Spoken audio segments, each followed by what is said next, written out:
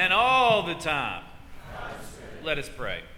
Gracious Holy God, we give you joy and thanks for this Sunday in which we gather, Lord, in your name, in your presence. Lord, thank you for the beginning of a new school year, which causes a lot of excitement and a little angst that go with it. But Lord, help us as we come in this day and beginning this new series, that we come with a little excitement and a little anticipation of what this year might hold and what you might be speaking to us today. So Lord, set me aside that it's your voice that's heard clearly today. In your precious name we pray. Amen. So hearing God's voice, a new series that we begin today in sharing and understanding the ways in which God speaks to us, how we may listen, and perhaps some reasons we might have for not listening to God, and whether those are good or not, or they're not good, but understanding what they might mean for us. To illustrate this, I want us to play a game. I know it's church, but we're going to play a game this morning. And so I need your participation. You might have heard about this, and if you had, then hopefully listen for others. We're going to play Name That Sound. So in the back there, we're going to show it. You're going to hear a sound, and then we're going to pause and you see if you can guess what that sound is. The first one's pretty easy, so let's try the first one. Doorbell, that's right, you knew that one. All right, you got to listen close to this second one, see if you can guess it. Play it again. That's right, it's a golf ball doing what? Falling into the cup. See, that's in honor of what's taking place in Memphis this week. So your third sound. You have to play it again, probably. Open a Coke can. You're right. All right. Sound number 4.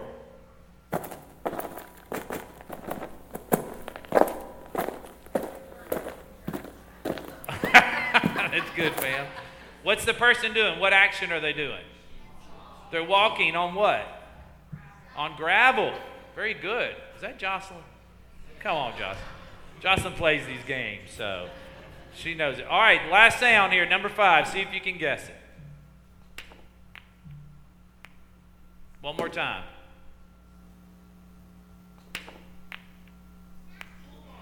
Pool balls, right? Billiards or pool balls that's playing.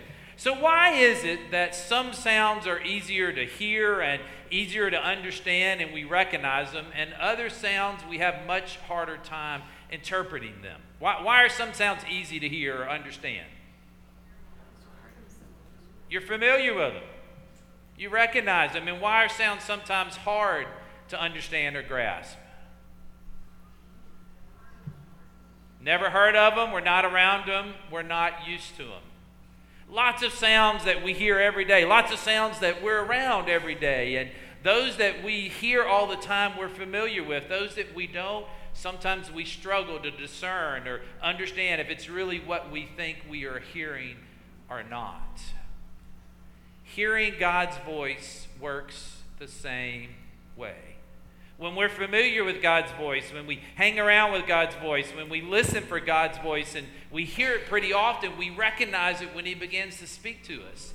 But when we're not as engaged with it, or we're not around it as much, or we're not spending as much time with God, then we find His voice harder to understand, or we question whether it's God's voice or not. God speaks to us in a lot of different ways. He speaks to us through His Word. He speaks to us in prayer. He speaks to us in dreams. He speaks to us in experiences. He speaks to us through other people. The question is, are we listening? Now, I've never heard God's voice verbally in an audible way, but I've heard God's voice many times speak to my spirit, speak to my heart, and just move in me. Probably one of the clearest times that I've heard is when I was back in youth minister in Dyersburg in the early 90s. I stayed up late and I couldn't sleep, and what happens sometimes if I wake up or I can't sleep, I clean house in the middle of the night. I know it sounds crazy, but it's a good thing for me to do, and I clean the toilets, the sinks, everything but vacuum, and I keep the vacuum plugged in, so as soon as I can and people are awake, I can clean it. I lived in an apartment, 2 upstairs, 2 downstairs, 4 of us in one building, so I had to be cautious and not wake them up too much. But it was that night that I remember distinctly. I stayed on the couch because I couldn't sleep, and God spoke to me in my heart in a very vivid way and clear way that I still remember today. He said, Wade, ministry is much more than just a local church. It can be in outdoor experiences such as camping.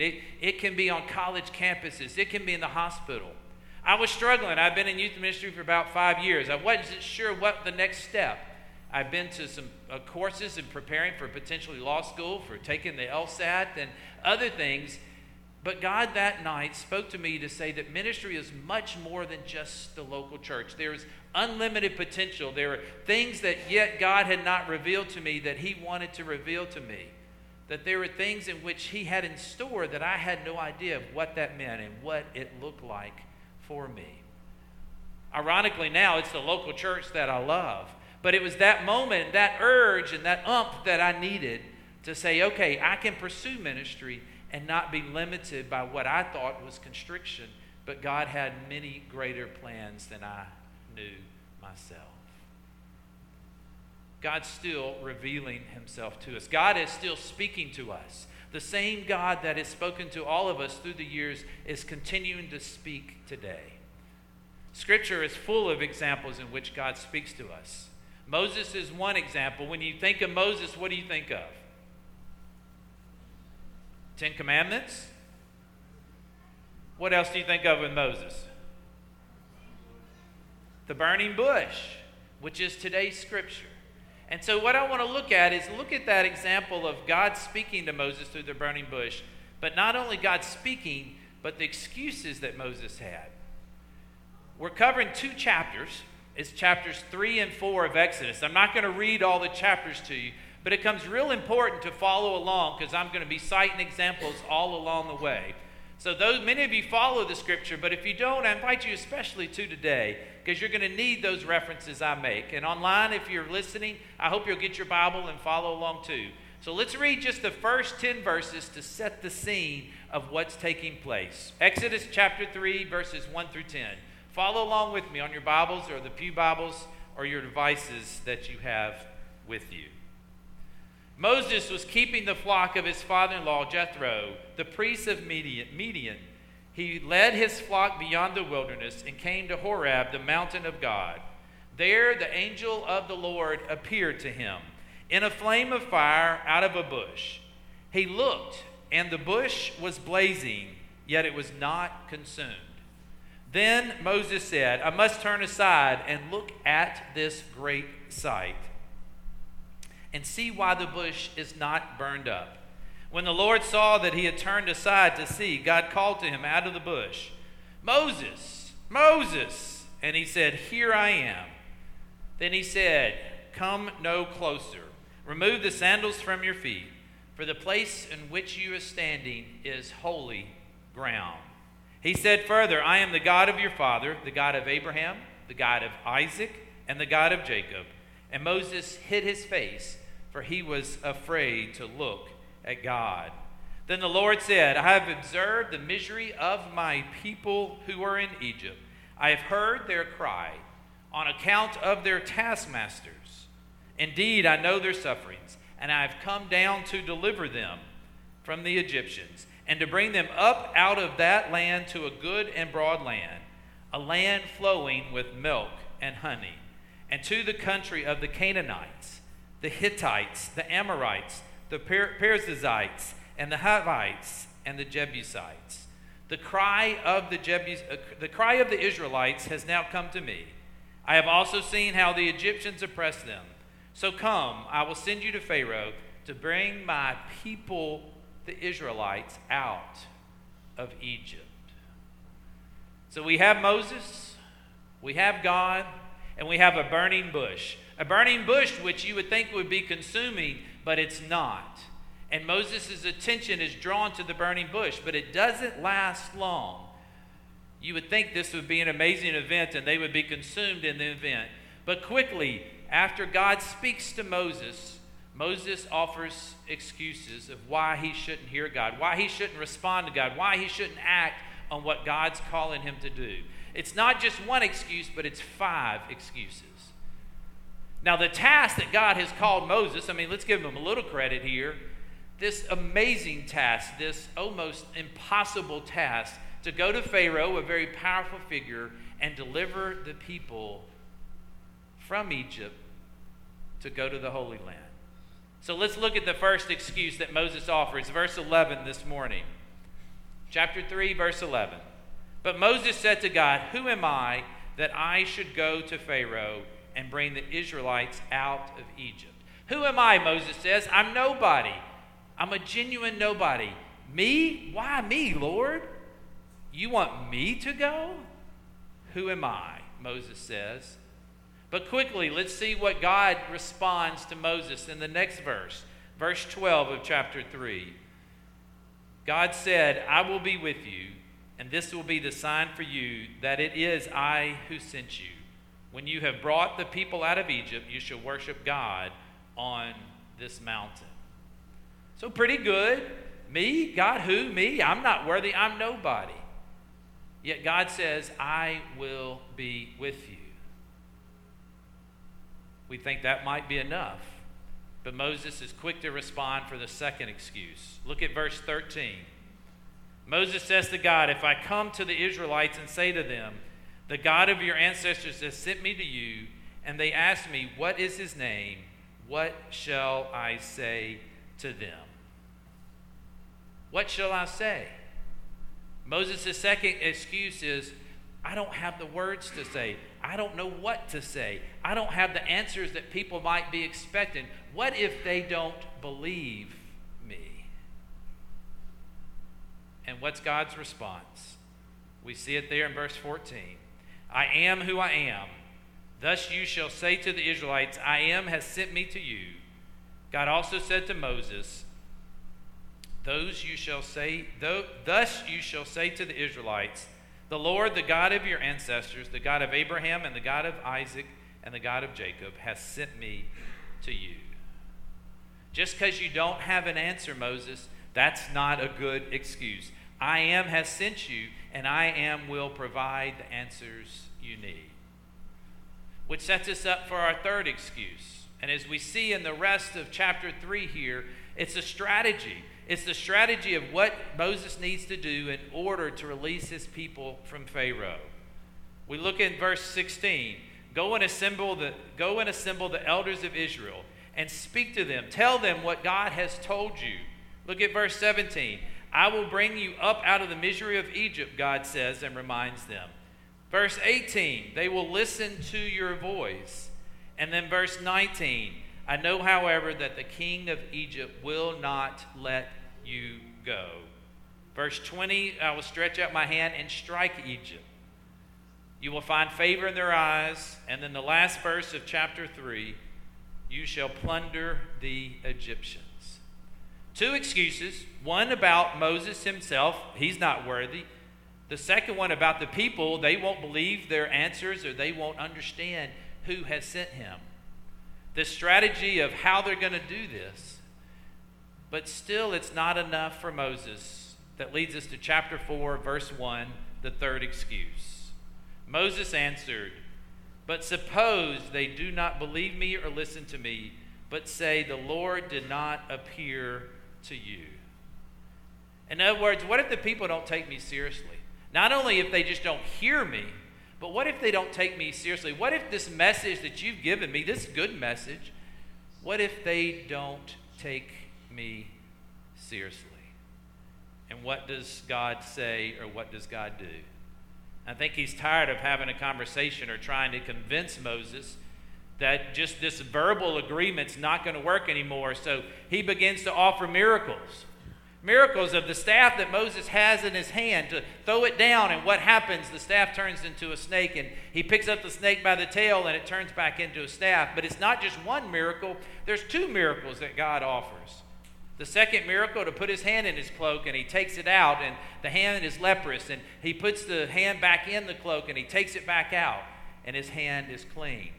But it's not just two miracles that God offers Moses. There's three. He takes the water of the Nile and he pours it out on the ground. And what happens to that water? What does it turn to? It turns to blood. Three miracles in which God provides to say, okay, not just words to convince them, but these power, this miracles of which I offer you, the staff and turning to a snake and back, the hand turns to leprous and turns back, and the water which is of the Nile that turns into blood. This should be enough to convince Moses and the people, but it's not.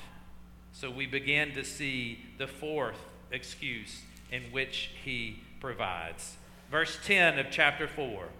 Moses said to the Lord, "O my Lord, I have never been eloquent, neither in the past nor even now that you have spoken to your servants, but I am slow of speech and slow of tongue." In other words, I can't talk. I can't speak in public, Lord. I don't like to speak in public. I don't like to speak in front of other people. I mess up my words. I fumble my words. I'm not eloquent. And what does God say to Moses? Verse 11. Then the Lord said to him, "Who gives speech to mortals, who makes them mute or deaf, seeing or blind? Is it not I, the Lord? Now go, and I will be with you, your mouth, and teach you, and what you are to speak." We see here that God accepts responsibility for the message that Moses is to deliver. It's not just on Moses anymore. God says that when you speak, I'll be speaking. I will be with you. Again, don't you think this is enough? I'm not worthy, Lord. You want me to go? Lord, maybe they won't take me seriously or they won't listen to me. The miracles aren't enough. And then in this fourth excuse, I don't speak very well. Which leads us to the fifth one. Look at verse 13. But Moses said, "Oh, my Lord, please send somebody else." Well, why didn't you just get to the point, Moses? Why didn't you just tell me that first off? We've gone through 4 excuses, and we really get to the point here, right? Not me. Send somebody else, Lord. And what does the Lord say?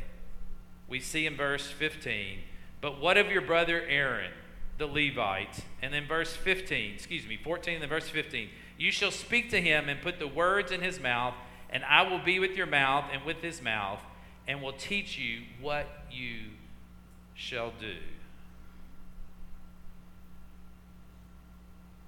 God doesn't let Moses off the hook here. God's not trying to make Moses adequate,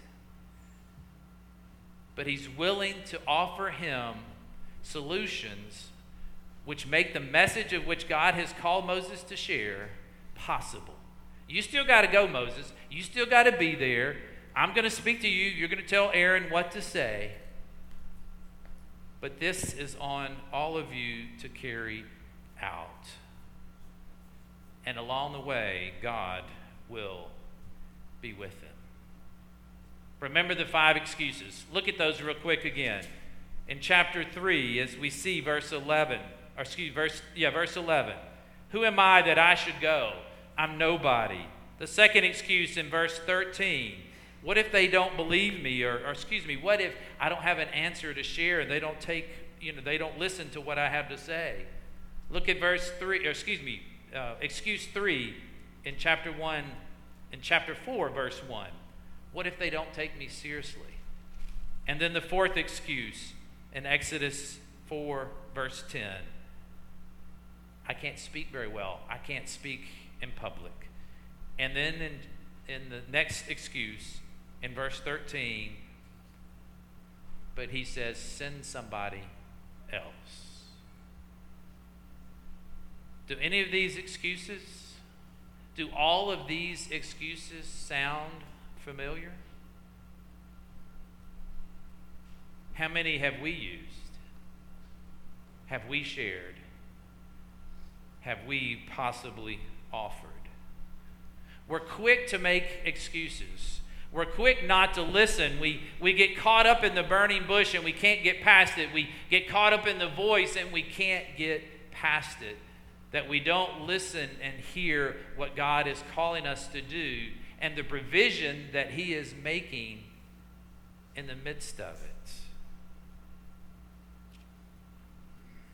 If somebody calls you on the phone, a friend, a family member, Do you know who it is normally? I mean, I know your phone tells you who it normally is, but when you pick up the phone, if you don't look at the phone, you know it. You know their voice. Why do you know their voice? Because you spent time with them.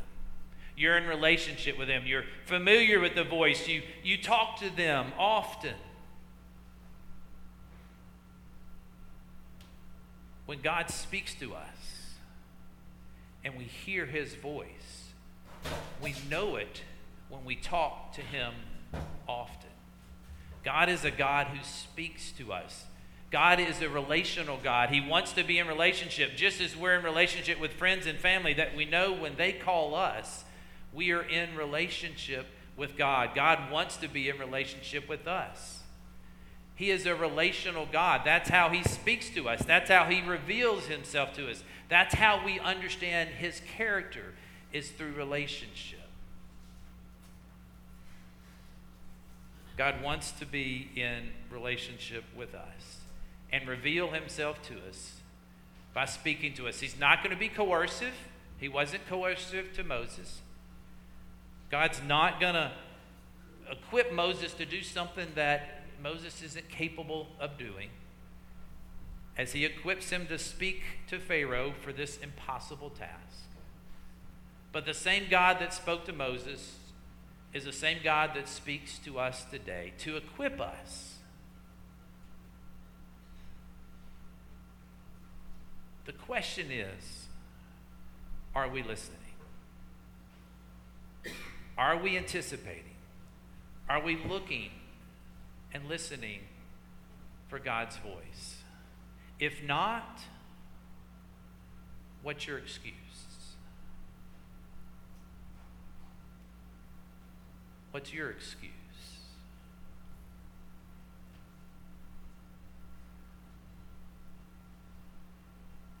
In the name of God the Father, God the Son, and God the Holy Spirit.